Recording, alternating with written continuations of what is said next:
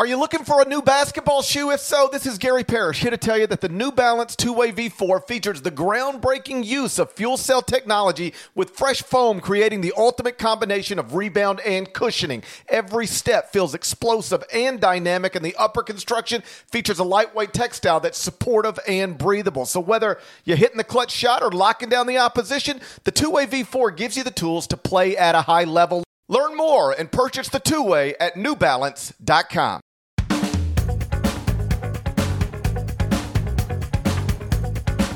Hey there, it's Gary Parrish. It's Wednesday, January 20th, 2021. Welcome back to the CBS Sports Eye on College Basketball podcast, where we sometimes discuss Camel Fighting, Dodo Birds, and Leaky Black. Matt Norlander is here with me in Deadleg. We got to talk about Alabama. What in the world is happening at Alabama? The Crimson Tide, they extended their winning streak to 8 games on Tuesday with a 105-75. That's a 30-point victory at LSU. They took 43 three-pointers. They made an SEC record, 23 of them. John Petty made 8. Javon Quinterly and Josh Primo each made 6. So now Alabama 7-0 in the SEC, in possession of a 2-game lead in the loss column of the league standings. The team started 4-3, now 12-3. Norlander, do your best to explain how Nate Oates has turned Alabama basketball into Alabama football. That's really where this is headed, isn't it? We're seeing a morphing in progress here that is unbelievable. I think you tweeted something like that too, by the way. I believe I did. Listen, this has been absolutely incredible. And what they did on Tuesday night amounts to one of the more surprising and impressive performances of the season so far. It almost felt like, Alabama could almost name the score that they were going to get there. So Petty, who, by the way, give a little heads up here, I'm doing on the Thursday Court Report, I'm going to have my midseason kind of Coach of the Year, Player of the Year, top 10 nominees. And in light of what Petty did, he's going to make that top 10. I think it's legitimate at this point. There's just no doubt about it. Alabama's in control of the SEC, especially after what we saw elsewhere in the league last night. And Nate Oates, he has had, it's been quite a journey over the past month or so, from calling out Coach K, walking it back. Did you see what he said in advance of the LSU game earlier this week? I did not. Or I might have, but I don't know what you're talking about. He basically said, and I'm going to paraphrase here, he basically said, how I'm about to paraphrase it, when you listened to the quote, it was not as dismissive as this. His tone was respectful. But he was basically asked about going on the road, playing an elite top 25 team like LSU, and how his players would adjust, but there are no fans. And he said, listen, it's just amazing, Parrish. Nate Oates, man. He goes, listen, they just don't have fans in there normally. I don't know if it's really going to be all that different for our guys this year. It's a big building and they're a good team, but, honestly, they don't fill it up. So our guys have been playing in venues without fans. They don't have fans this year. It's not going to be that much different. It is unbelievable. And again, he was not doing this tongue-in-cheek. He was not doing this sarcastically. He was just kind of trying to gently but matter-of-factly say, people in LSU don't care about basketball. That building is never more than 50% full, and so it shouldn't be that much of an environment adjustment for us this season. He says all that and then goes out. As I'm thinking through it, I don't think I've ever been there for a game. I haven't either. I've always been curious to go there. I've never been there for a game either, but you live close. You live close. Yeah, so I could get there pretty quickly. I've been there for a football game, multiple football games, but I don't think I've ever been there for a basketball game, which is odd now that I think about it. Yeah, that is actually, you need to amend that as quickly as possible. But anyway, huge win. And yeah, Oates just continuing to be one of the best quotes. Here's one of the quotes. I just pulled it up real quick. He said, "Home court advantage is less than it used to be. LSU didn't have a very raucous crowd with us last year. My guess would be home court advantage is the same for them this year as any other year." Come on, man. Incredible. And then lo and behold, they back it up. They go in there, they romp, and Alabama's looking, I'm not saying it's a top 10 team. I'm saying it's looking and playing like a top 10 team as of late. And who knows, maybe it eventually winds up getting there. I put them in the top 10 of the top 25 and 1.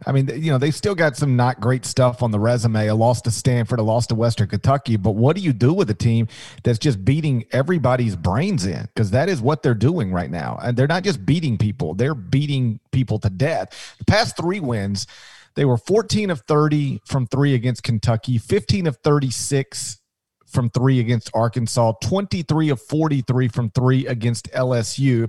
So they've made 52 of the 109 three-pointers they've attempted in their past three games. 63% of their shots at LSU were three-point attempts. And on the season, 47.3% of their field goal attempts are three-pointers, which ranks 18th nationally. Would you believe it's 18th nationally, but only third in the SEC? Trivia time. There we go. Lay it on me. Okay, so what teams in the SEC shoot more threes per game or per what? Yeah, the rate, 3-point rate. Percentage of shots from three-point range. A higher percentage of shots from three-point range. Before I answer that, would I don't know if you have the entire list in front of you. Is Kentucky last on that list? I do not have the entire list in front of me. Definitely Arkansas is above them. Got to believe it, right? No. Really? Arkansas is not above Alabama in three-point rate. This is not something I'd lie to you about. Okay. Auburn for sure. Auburn actually leads the SEC. 48.7% of its field goal attempts come from three. That ranks 10th nationally. And then the only I'm trying to think of what other team. I'm going to be surprised by GP because if you asked me, I would have said top three: Auburn, Bama, Arkansas. But it's not Arkansas. We know it's not Kentucky. I know. If it's not Kentucky, Tennessee might be. Rick Barnes does not shoot threes. That team, they are, at least traditionally, that has not been the case, and it doesn't seem like it'd be Florida. Don't think it'd be Mississippi State. My blind guess is Ole Miss and Kermit. It's not. The answer, and this should not be surprising given the way this stuff works. Okay. Basketball, football people say football is a trickle up sport. That things that happen at the collegiate level then start being implemented into the NFL. Even high school to college to NFL, yes. Okay. Basketball is a trickle-down sport. It goes NBA down. Things that happen in the NBA come down to college basketball. Obviously, in the NBA now, the percentage of shots from three-point range is a very important thing. So it maybe shouldn't surprise you that the team in the SEC that does this more often than any other team besides Auburn has a coach with an NBA background. So Vanderbilt's my first guess, given that. That's right. Okay. So yeah, that's, by the way, that's not working out for him right now. Vanderbilt's 4-6 is the only team that has not won a league game in the SEC so far, but that does make sense now that you lay it out. Yeah, Auburn is attempting 48.7% of its shots from beyond the arc. Vanderbilt is 47.4%, and Auburn is 47. Alabama is 47.3%. Those are the only three power conference schools who are attempting at least 47.3% of their shots from three-point range. Like I said, Alabama's been really hot this season, but on the really hot in this past three games. But on the season, they're shooting roughly 31 threes a game, making roughly 11 of them per game. They're getting 33 points per game on average from beyond the arc. And by the way, this isn't much different from last season. Last season, 49% of their shots were three-point attempts, and they made 34.9% of them instead of 35.9. The big difference, why was Alabama 16-15 last season and Alabama now looking like a top 10 team this season? Last season, they couldn't guard. They were 114th in adjusted defensive efficiency. Right now, they're 11th in adjusted defensive efficiency. So they're still shooting the ball the same way, more or less, but they're guarding differently, and that is the reason Alabama has gone from okay to looking like a possible, if not probable, SEC champion. Yep. Defense is the big key. I talked about it on HQ last weekend, and they rank better overall on defense, slightly, but better on defense than offense so far this season. Maybe a game like this brings more attention to that, or maybe it doesn't because they dropped 105 and set the SEC record for three-pointers made, though. But, yeah, riding high, man. Have not lost since 6 days before Christmas, and at 12-3, and with a talented roster. This isn't surprising in regard to, like, the talent they have, preseason top 25 team in the eyes of some, but no one quite saw this coming. This is also the longest win streak for Alabama's program in 18 seasons. So, and they haven't won 7 in a row in the SEC since the late 80s. So big time stuff here. And I love, like, Herb Jones is a wonderful, wonderful defender, and he's even been able to step up and hit some threes this year, which I think is just one of those things that expands their dynamism overall and makes them a genuinely good enough team to make a Final Four run. And sometimes it's hard for for us as media people or even fans when like Alabama making a Final Four is like Texas Tech making a Final Four. We had never seen it before, so to envision it is something that can be hard to do. But I do think that there's enough talent on this team to be able to do that this season. Quinterly has been able to adapt well. I love Jaden Shackelford's game, and then Petty is just, you know, he's hitting another level. And the fact that they are doing this, by the way, not being at full strength, I think just deserves emphasis. No Jordan Bruner in this game. He's still out for the next couple of weeks, and even without him, they look terrific. And it just so happened that their big game landed on the same night when Tennessee put up a dud against Florida. And so because of this, as we sit here and chat, it's not just that Alabama's first in the SEC. Again, it's first by 2 games. LSU, Tennessee, Missouri, and Kentucky all have 2 in the loss column. Bama has 0, and now it's projected to win the league. Not a guarantee, but with the way it's been playing, I think it's a safe bet at this point. There's no debate about whether this is an effective way to play basketball, shooting this high of a percentage from three-pointer, this high of a percentage of your shots from three-point range. It works in the NBA. It has worked in college basketball, most notably with Villanova a few years ago. You know, that Villanova team in 2018 that won the national title, 47.5% of its shots were from 3. They made 40.1% of them. They won an NCAA tournament. Here's what I would ask you. Obviously, it worked for Villanova because they made above 40% of all of these shots. At Alabama, the percentage is lower. It's 35.9. Is this a reliable way to operate in a single elimination tournament if the goal is to actually win 4 games and get to the NCAA tournament? Do you have any concerns about that? Maybe not because of this. And this could have been, to a certain extent, it could have been the opponent. Of course, you can go cold and lose. So, yes, it's not – is it reliable? Because like in a 7-game series, It's like, okay, we had one cold night. In a one cold night in the NCAA tournament, you're donezo. Right. So LSU ranks 127 in defensive efficiency, and it just has not been it hasn't been an effective defensive program under Will Wade. In fact, Will Wade, he recruited differently from VCU. That's obviously putting it lightly. But the defensive fingerprint, if you will, of VCU under Will Wade was way different than at LSU. Bama took advantage, and LSU is just not an elite or even a very good defensive team. So against better defensive teams in the tournament, it might not be reliable. I also want to bring up one other crazy factoid stat about the game last night, and this came from Jared Burson, who is a researcher with ESPN. Hat tip to Kyle Boone, not Kyle Porter, about this because he dropped this in our strong Slack. Strong jaw, Kyle Boone. So in addition to the 23 threes, Alabama scored 30 points on Tuesday night with attack drives at the rim and 6 points at the foul line. Every single point. This is. You want to talk about, ultra modern, and I don't know if this was explicitly by design or if it was just basically behavior in games and practices that resulted in this. Every single point Alabama made was either a three-pointer, close to the rim, or the foul line. There was not one mid-range shot that was made by Alabama last night, and that is taking, the absolute fullest extent of math, putting it on the court, and doing it. We have seen the NBA move to this aggressively in the past half decade, and now Alabama, at least in one single game, did it to maximum effect because your best shots, if you can make them, a 3 is worth more than 2, speaks to itself. And then you're going to have a higher rate if you shoot within 5 feet of the rim than if you are 7 to 19 feet from the rim. And so you want to get your most effective shots as possible, no mid-range shots. It can sometimes make for a less creative game, but it can be a more efficient way to win and certainly can help you guarantee. So in answering your question, if it can get close to mastering this, then yes, its chances of winning in the tournament are going to be great if it can be that good from close range and not as reliable as Tuesday night because we shouldn't expect that. But still trying to hit close to 40% as a team, yes, there is something there. Yeah, now in the NBA, you're not allowed to take mid-range shots unless you're Kevin Durant. Then you can do whatever you want. But everybody else, we're at the rim or we're launching from 3.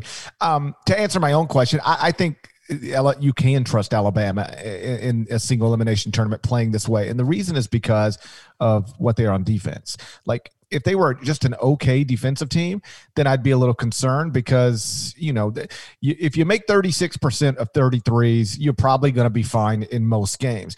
But if for whatever reason that goes down to 20% in a 40-minute game and you're okay defensively, you're probably losing.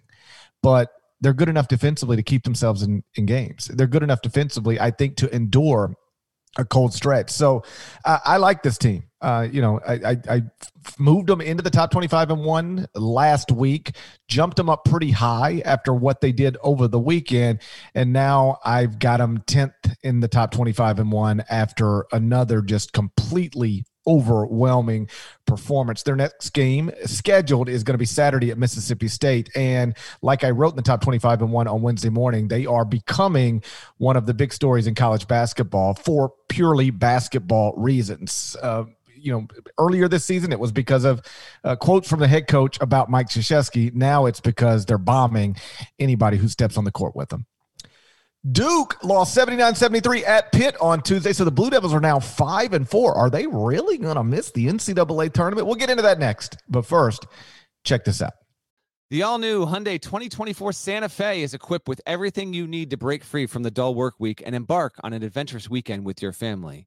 The Hyundai Santa Fe's features like available H-Track all-wheel drive, standard third-row seating, available dual wireless charging pads. You've got the H-Track all-wheel drive so you can take on those dirt trails and kick up some mud. Or the third-row seating gets your whole family in to experience the thrill together. The dual wireless charging pads make sure that no one gets stuck in the great outdoors with a dead cell phone. Think about those adventurous activities you can do, like me, taking a ski trip up with the family, maybe going on a camping expedition, anything and everything. Learn more about the all-new Hyundai Santa Fe at HyundaiUSA.com. Call 562-314-4603 for complete details.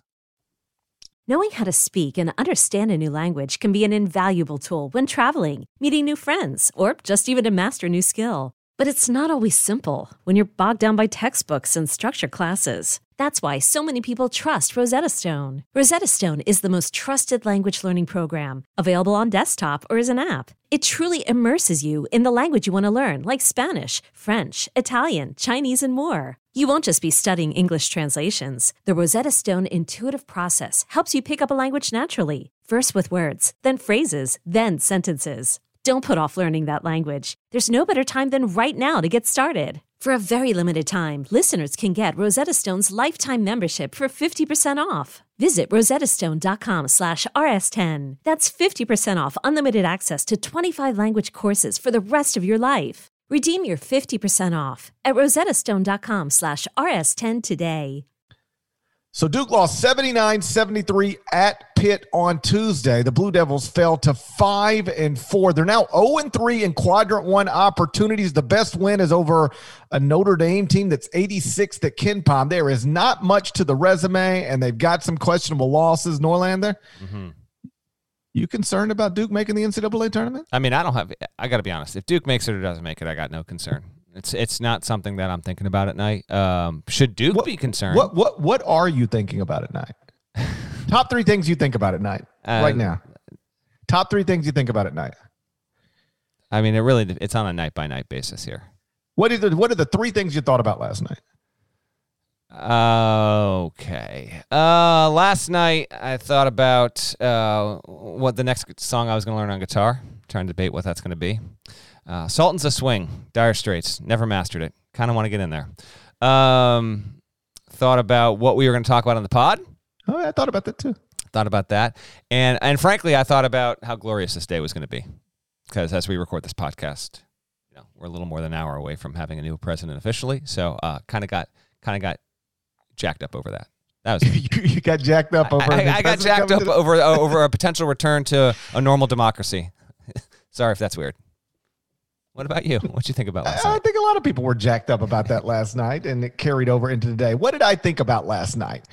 I thought about what we were going to do on the podcast. I thought about Here's the problem. Sometimes I can't remember what I thought about. Yeah, exactly. This is called a cop out, by the way. So that's fine. We can steer right back into the topic here. I thought about when I would be able to carve out a little more time to complete season 3 of Cobra Kai. I thought about that for a minute. I don't know that I reached a conclusion, but it entered my mind. I don't think so much at night. I don't think that's true. I try not to think too much. I think you're thinking a lot. All right. According to Bart Torvik's T-Ranketology forecast, after the loss, he's got Duke at 15.7% chance of getting into the NCAA tournament. And it was significantly higher than that prior to the game. Still under 50%, maybe even under 40%, but we've hit that point here. So we did this phase with Kentucky, and we've completely moved on forever. And now we really get into it with Duke.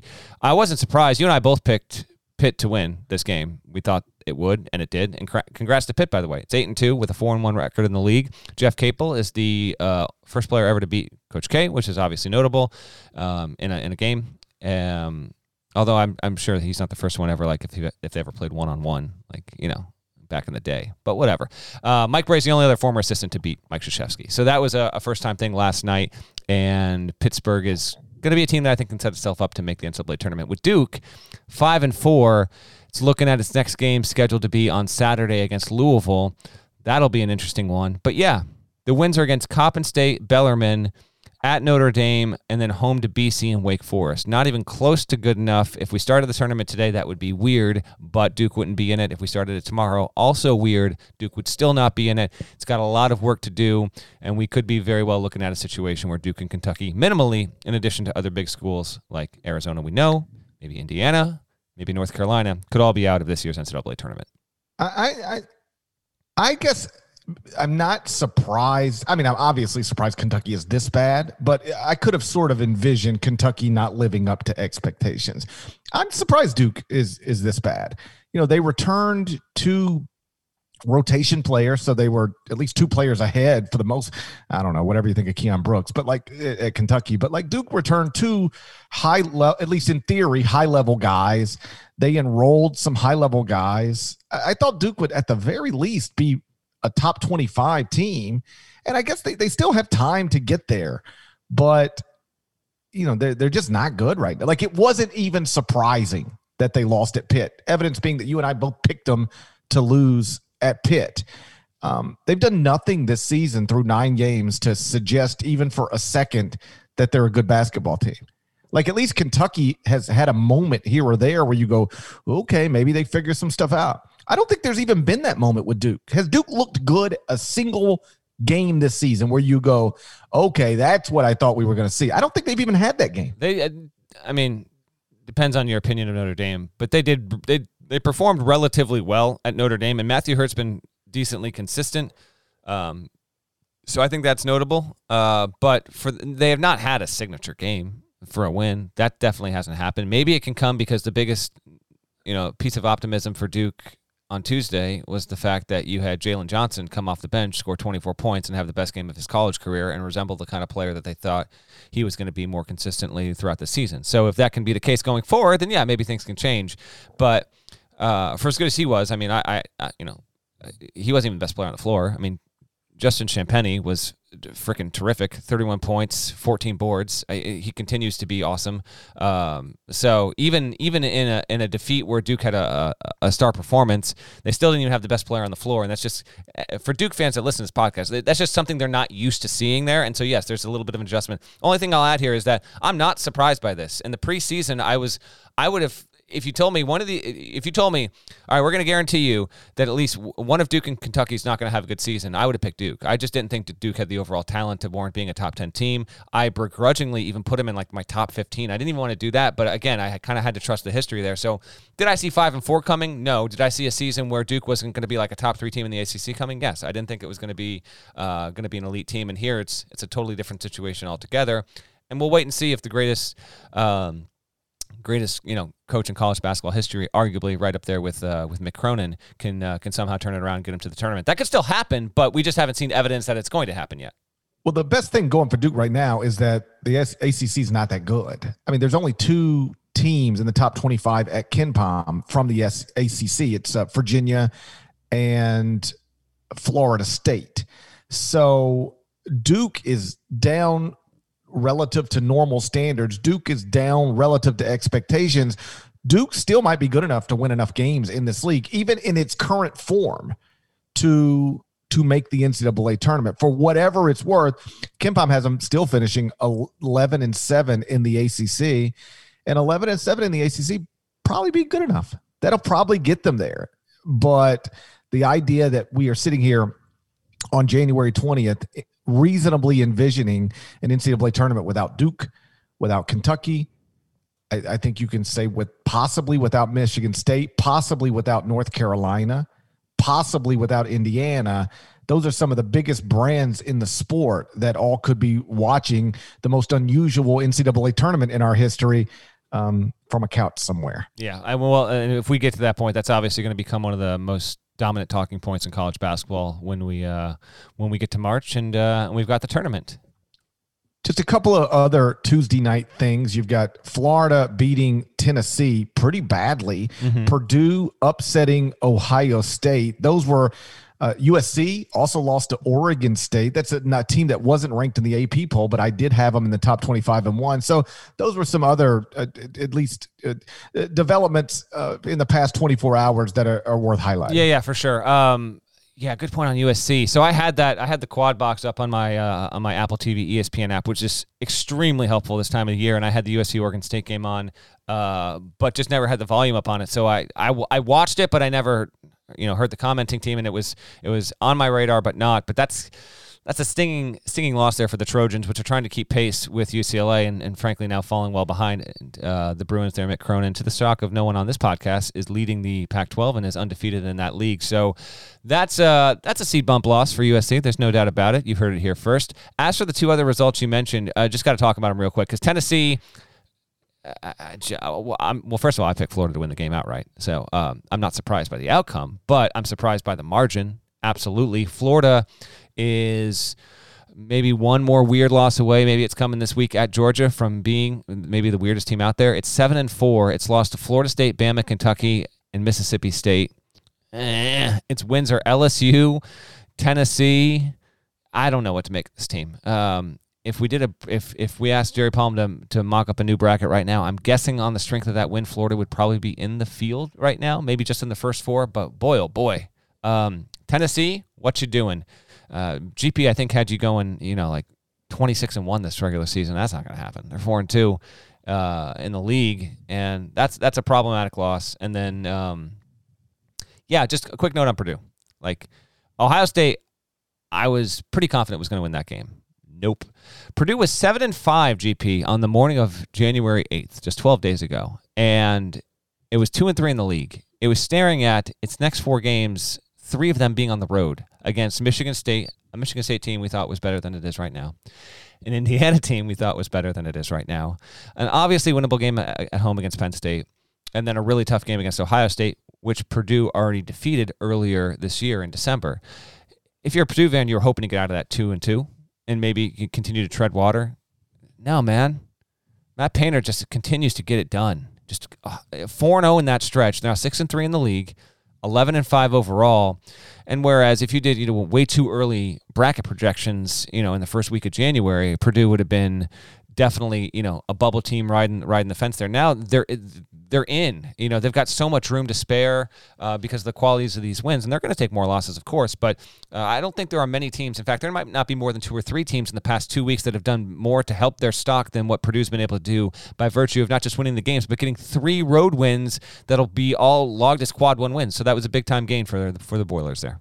Yeah, and one note about Purdue, I think this puts them in the minority. Once practice has started, they have not had to stop one time. They have been without interruption due to COVID issues.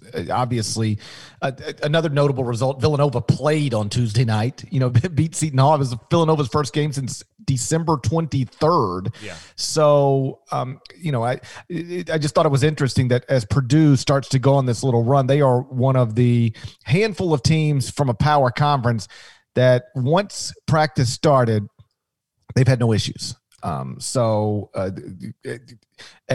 the hat to those guys for, by all accounts, living the right way and being careful.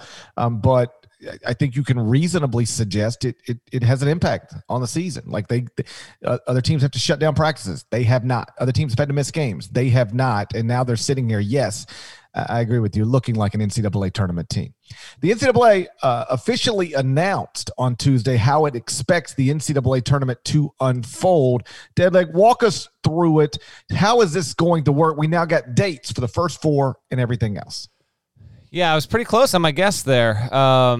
Close. You're bragging about being close now? Yeah, of course I am. What are you talking about? Yeah, I missed one day. Yeah, I did a good job. What are you talking about? Here's what we got. I didn't see you guessing. I didn't see you getting out there and making it and guessing what the dates were. What was that about? You want me to apologize for not guessing at something? I thought we were working in a right or wrong business. Are you a chicken? I think so. Okay. So, we're gonna have Selection Sunday on March 14, and then the first four. I got thoughts. Okay, I got no shortage of thoughts here. Okay, well guess what? And then in a throwback to GP back in the day. This is like 7-8 years ago. You know where I'm going with this.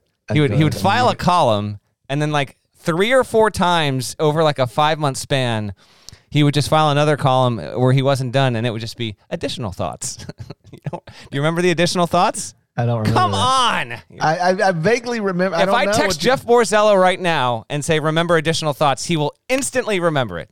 No doubt about it. You would file another 400-word column, and it would be, I got some additional thoughts on that thing I wrote about yesterday. You don't remember that? 100%. No. This was back during, like the blog era, so it was just like, I'm just going to drop a little thing in there. Anyway, I got thoughts. Sometimes I would have some additional thoughts. You often have additional thoughts. All right, I've got thoughts and additional thoughts here. Okay, so the first four is going to be on Thursday, March 18. I talked to Dan Gavin on Tuesday night. There's a Q&A that's published at cbssports.com that you can read in the app, or you can click through on the pod description. I'll drop a link in there as well. The first four is going to be at Hinkle and Assembly Hall. Assembly Hall and Mackey Arena. And the reason for this... You were close again. I was close. I was close, but I was wrong. The reason I asked him why not Hinkle, and he said, because all of the venues in Indianapolis, we're going to have X amount of courts in the convention center. I've told, they're going to try and get 20 practice courts in there. And then Lucas Oil's going to have 2 courts. You got IUPUI's gym, Hinkle, Bankers Life. All of those venues are also going to be used for practice schedules. And so since everyone's staying in Indianapolis, it made the most logical sense to play the first four out in Bloomington and West Lafayette so that the other venues can be used for as many practices as possible, which does make sense. I tell you what, I think that this should be, and we'll have to wait and see how it all goes, but once we go back to a normal tournament schedule, first round on Thursday, Friday, I think that the first four should always be Wednesday with 4 games and just make it a day basketball game 4 in a row. We'll see if that ever changes. I think that this will actually introduce us to because I think what's going to be good about this tournament, amongst other things, is we're going to be forced to wait. For the past 10 plus years, we've had this deal where Selection Sunday comes, we love it, and then inevitably you're either driving home from work, if you're on the East Coast or in Central Time, you're driving home from work or you're getting dinner ready and you don't even realize it, but the first tournament game has technically started on True TV and you're trying to eat dinner. Like, it just kind of sneaks up on you.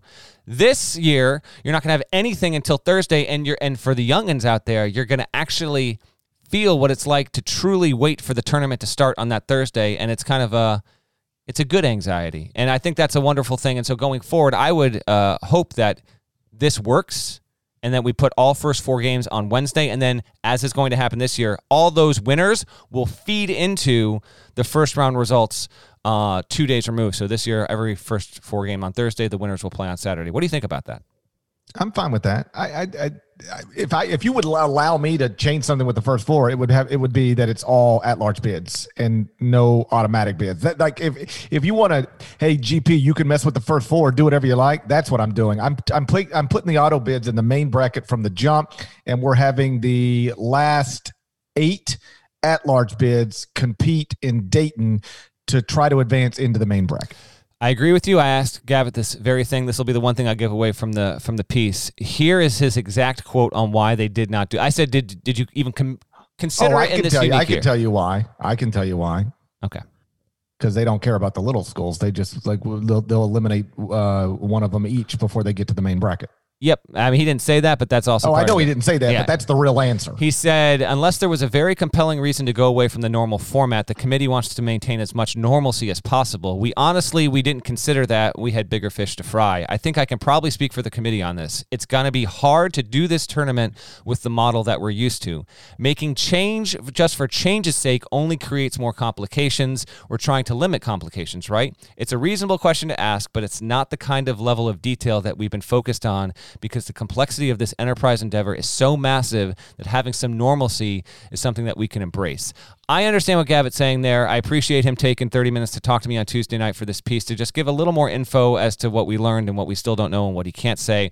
But simply swapping out 16 seeds for at-larges is not adding to the complexity of this whole enterprise there. It would be way better. You'd have teams from power conferences, that have been, underperforming, frustrating, but you could also have Duke or Carolina playing in the first four on Thursday and creating even more urgency there.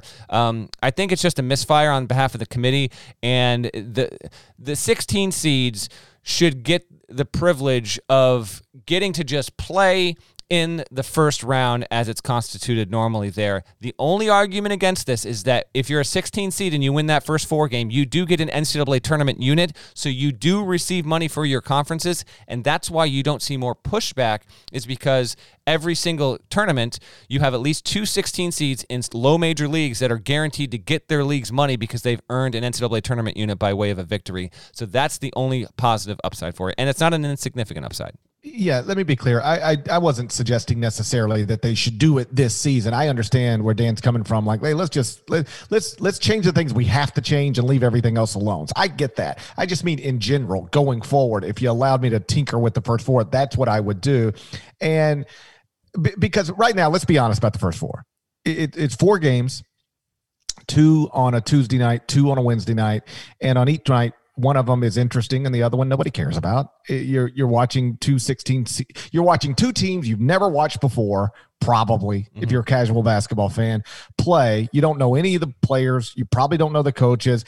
All you know is that one of them is going to win, and then 2 days later going to get probably get their brains beat in by a 1 seed. Nobody cares about those games. So my way is just it works on multiple levels. It allows everybody who gets an at-large bid to be in the main bracket so that you get that experience of playing Duke, playing Kentucky, playing Virginia. You get a shot at something. You're guaranteed a shot at a historic moment. And even if it doesn't go well, because it likely won't, you still get that experience of day before the game, you're in the press conferences, just like Duke and Kentucky is. You're probably walking past them in a hallway. You're practicing in that arena, and then you get to go on the court in a game that everybody's going to watch. And yeah, you'll probably lose, but one day you'll be able to tell your kids, man, let me tell you about the time I played against Zion Williamson and Cam Reddish and that other guy. Like you get a little bit, you have that. That's worth something. So, and then I think it's awesome for the 16s. And then it creates 4 interesting games instead of 2 interesting games for the first 4. The argument against it is the one that you mentioned. And I've actually had coaches of 16 seeds make this point. I'd rather do this because I'd rather go to the first 4. A, because I got a realistic chance to get my league a check. But B, I might can get an NCAA tournament win. Like I've had a coach of a 16 seed say, if I win that game, I am somebody who has won an NCAA tournament game. Like the details are, they are what they are, but I can forever say, oh yeah, I won a game in the NCAA tournament, and that's worth something to them. And I think you're right. That's why more don't fight for it, even if I wish they would. Yep, agreed. All right, rest of the schedule. So we're going to have the first round on Friday and Saturday, the second round on Sunday and Monday. The Sweet 16, as predicted by yours truly, will be the following Saturday and Sunday. Those will be all standalone games, which is going to be a new thing. So normally the Sweet 16 is on Thursday and Friday, and you'll have 2 games in overlapping windows, and in the 7 o'clock window and then the 9:30 window. No, this year the Sweet 16, you're hearing me correctly, Saturday and Sunday, March 27 and 28, Every single Sweet 16 game will have its own TV window from early afternoon into the evening. I think that's going to be a wonderful bonus for this year. Then the Elite Eight will be in prime time on Monday and Tuesday, March 29, March 30th. The Final Four and championship game, as we've previously told you, remain on schedule with April 3 and April 5 there. Just a quick thought on all of that. More than just a quick thought here. Randomly, I've gotten a lot of questions about this, so I'll just address this. People are wondering if like Big Ten teams are going to be able to play in Big Ten venues. The answer is yes. No Indiana, if it's in the first four, is not going to play at Assembly Hall. It will go to Mackey. And likewise, if Purdue is a first four team, it will go and play at Assembly Hall.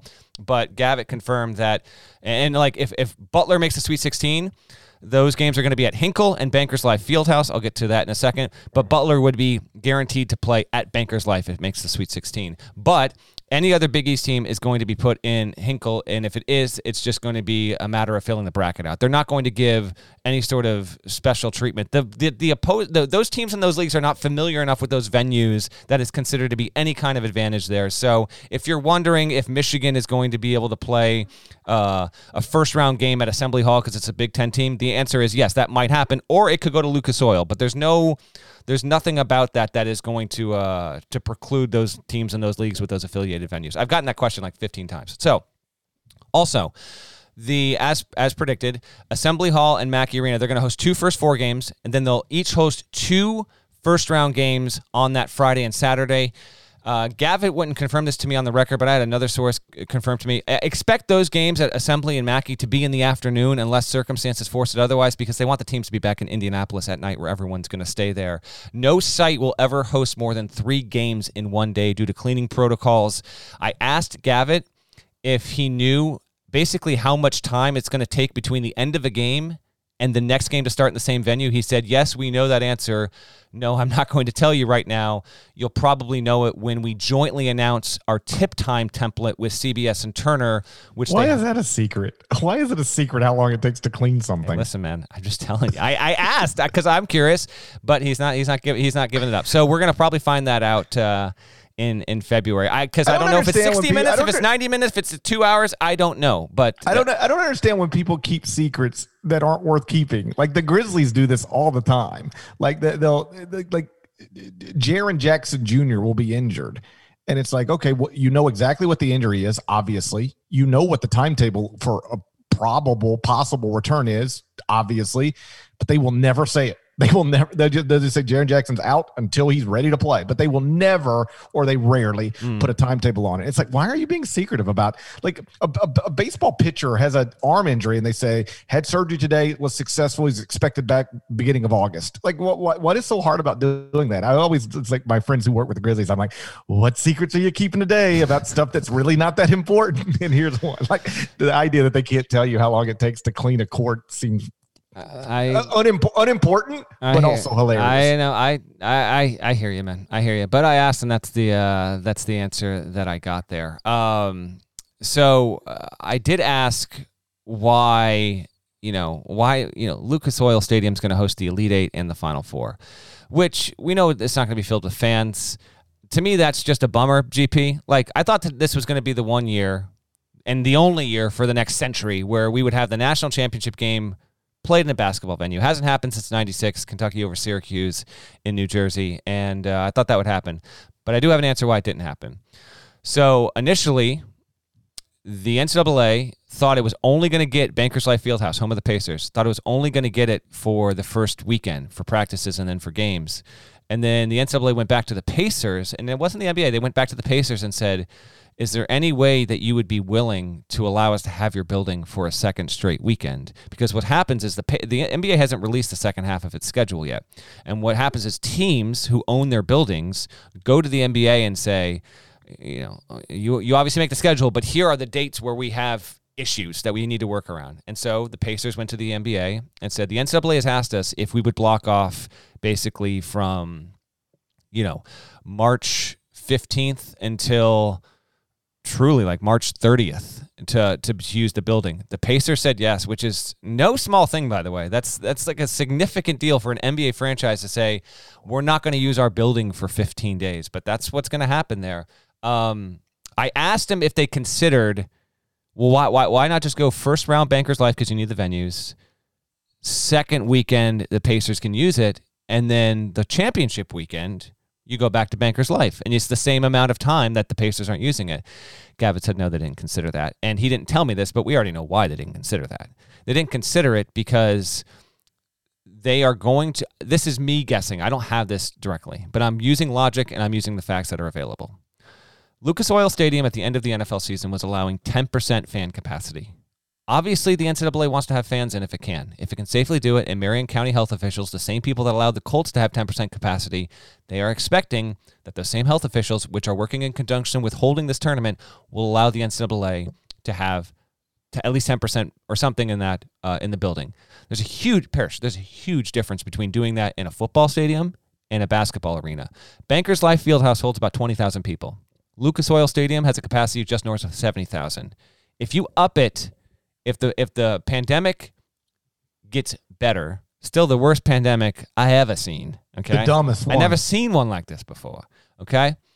Even if it gets to 15% capacity allowance, the difference in people allowed in the building that aren't, media, people that are, players, coaches, all that, it's about 7,800 people. And when you're talking tickets, potential concessions, however they're going to do this as safely as they can do it, it's a significant difference there. And so that's why it's happening. That's exactly the reason why, because the NCAA, it's another way for the NCAA to be able to make money. I understand why they're doing it. Call me a purist, call me old school, that's fine. Do you side with me on this? I just wish they had been willing to just say, no, you know what? Because there's nothing stopping them from doing the title game in Hinkle. I understand why they can't have the Pacers building, but they could have had Hinkle if they wanted it, and they chose not to, and they're going to play it at Lucas Oil. Where do you land on this? They're doing what they have to do to make the most money they can possibly make. They're doing what they always do. What are you talking about? I know that, but would you have preferred it to be in a basketball venue? Why do you think even in normal times they play these games in domes? Oh, I understand that. Oh, yeah. You can sell 65,000 tickets instead of 20,000 tickets. It's a math problem. I know. So, of course, they were going to take this to a dome because even if you are restricted on how many fans you can have more in a bigger building. This is the least surprising thing of my entire lifetime. But what would you prefer if you had the choice? What would you prefer? I would prefer for them to play it in a basketball arena and stop tying itself so tightly to amateurism. Like, I'd change the whole thing. I'd change everything about the NCAA. But, they are tied to the way they do things, and this falls completely in line with the way that they do things. They are trying to maximize the money that they can make in connection with the biggest event that they put on. I understand. Surprise. I know. I hear you. I do think we can move on just a minute. I do think that this year, I think that Thursday first four, it's going to be like, a really good cocktail hour with amazing hors d'oeuvres at a nice wedding, and it will satiate you before you get to Friday. Because the one thing that got a lot of blowback on, or at least a lot of people retweeted with comments when the schedule came out was, oh, this sucks, man. That Thursday's gone. Well, it's not entirely gone. Like, you're going to have the NCAA tournament starting on Thursday. There will be day basketball on Thursday, and then you're going to get that. If it means that much to you to have weekday NCAA tournament basketball, I get that. You're still going to get it on Friday, and if anything, that might be the most cherished, treasured first-round weekday in history after we didn't have a tournament last year. So I still think that Friday is going to be absolutely epic. There's more in the story at cbssports.com. I encourage you to read it. Gavitt, he didn't give up a ton, but he gave up some stuff. I did ask him, for those that are curious about this, because I did have a few people reach out, frankly, coaches amongst others, because people want to know, what's the NCAA going to do about if a team can't play in the tournament? And I'll have more about this also on Thursday in the court report. We'll talk about it on Friday. But I did ask Gavitt, hey, do you guys have a plan? Even if you can't tell me yet, do you have your plan in order for what you're going to do if a team gets to Indianapolis and suddenly can't play? Or if a team is an auto bid winner, fails these 7 consecutive tests COVID-wise, goes on pause, then just like teams are going on pause right now and can't get there, do you have confidence that you will have 68 teams compete in this tournament no matter how you get to that 68 via forfeits and substituting in? And he said, premature to answer that.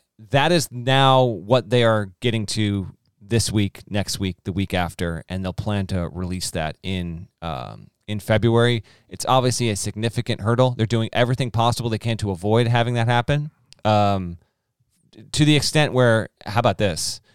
When teams travel to Indianapolis, GP, by plane or by bus, like every year the NCAA provides schools with charter planes, charter buses so they can fly private.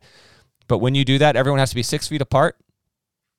And I don't know how you will police this, to be honest, but it is going to be an NCAA mandate.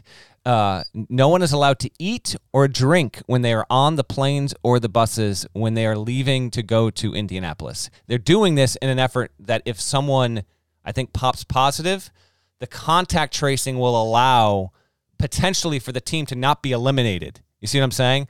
But it is going to be quite strict in terms of what the COVID protocols are going to be in and around the tournament. We'll get more into those details when we get into March.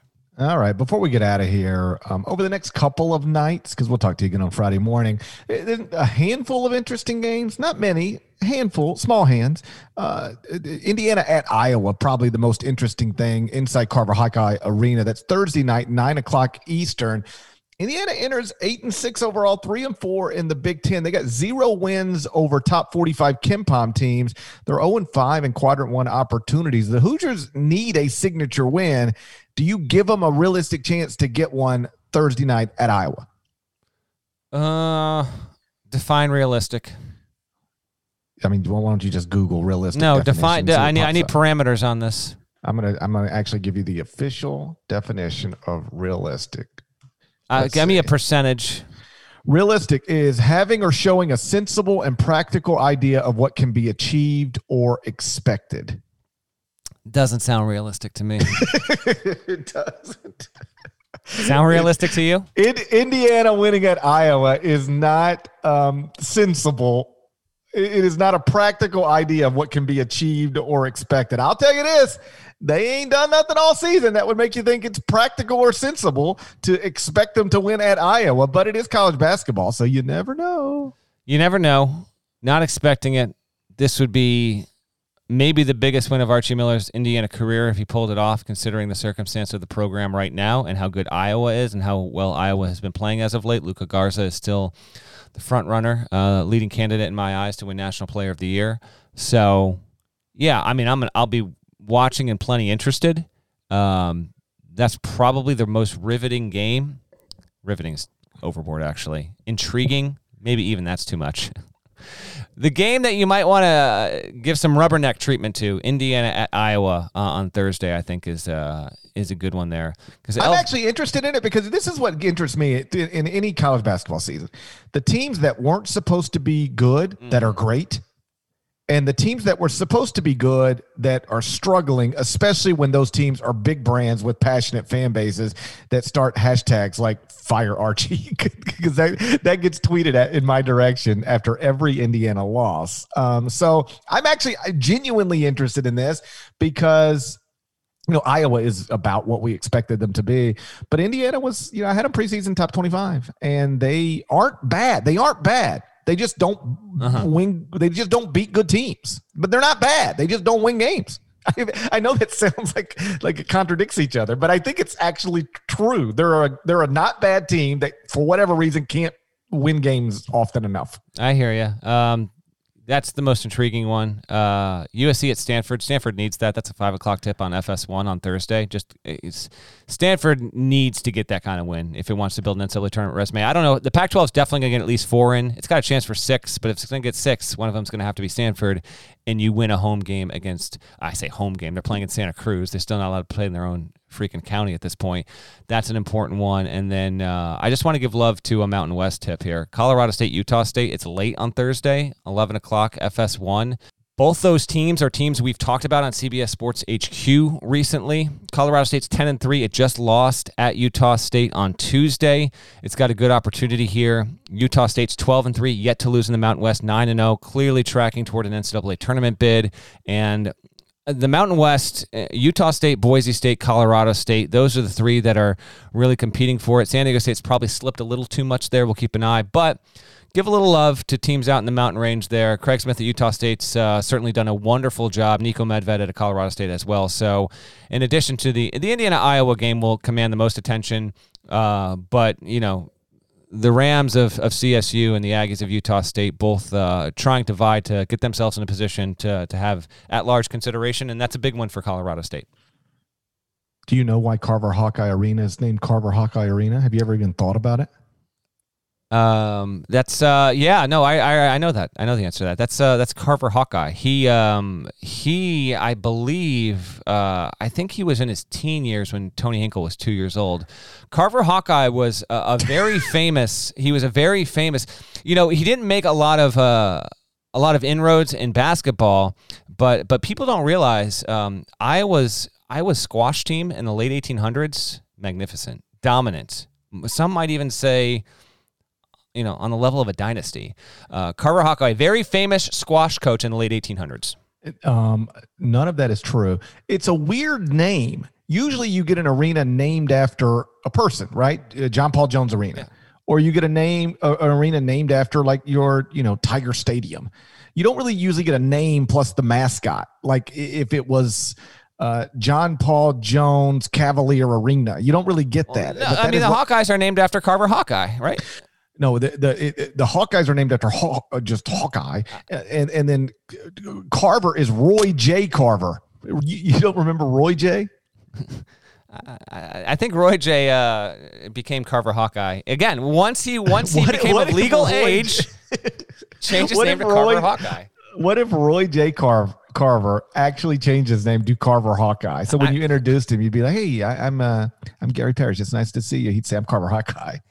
That's First a cool of all, it's a name. badass name. Okay, Carver Hawkeye is a great name. Doubt about it. He was an industrialist, and he started the Carver Pump Factory. I learned all this last night. He donated $9.2 million just before he died in 1981. Died of a heart attack in Spain at the age of 71. And for that $9.2 million, he's had his name on that building ever since. That's pretty good value. I guess so. We're talking about him now, so you're damn right it's good value. Unfortunately, Roy J. never got to walk inside Carver Hawkeye. It didn't open until after he was dead. That's a damn shame. Moment of silence for Roy J., a.k.a. Carver Hawkeye. We miss you, man. Been missing you a lot. Shouts to Devin Downey. Shouts to Chester, South Carolina. Shouts to Terry M.F. and Teagle. Legend. Shouts to Larnell. Thank you guys for listening once again to the Eye on College Basketball Podcast. In the middle of the worst, dumbest, most idiotic pandemic of my lifetime. I swear, I ain't never seen one like this. I never seen one like this. I never even thought I'd see one like this. Crazy.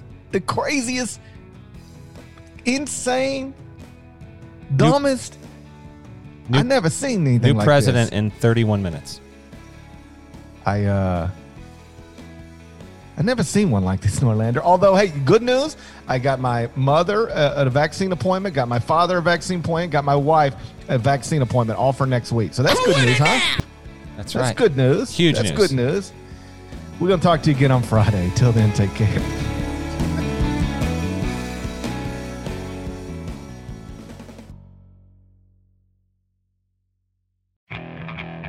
Okay, picture this. It's Friday afternoon when a thought hits you. I can waste another weekend doing the same old whatever, or I can conquer it. I can hop into my all-new Hyundai Santa Fe and hit the road. Any road. The steeper, the better. Because my all-new Santa Fe is available with H-Track all-wheel drive, so I can hit the trail without a worry in the world. Heck, with 3 rows and best-in-class rear cargo space, I can pack the whole family in with all our gear. We've got available dual wireless charging for our phones, so we'll never lose touch with civilization, and we won't lose touch with the primordial power of Mother Earth. So which is it? Waste the weekend or do something a little more epic? And conquer it in the all-new Hyundai Santa Fe. Visit HyundaiUSA.com or call 562-314-4603 for more details. Hyundai, there's joy in every journey.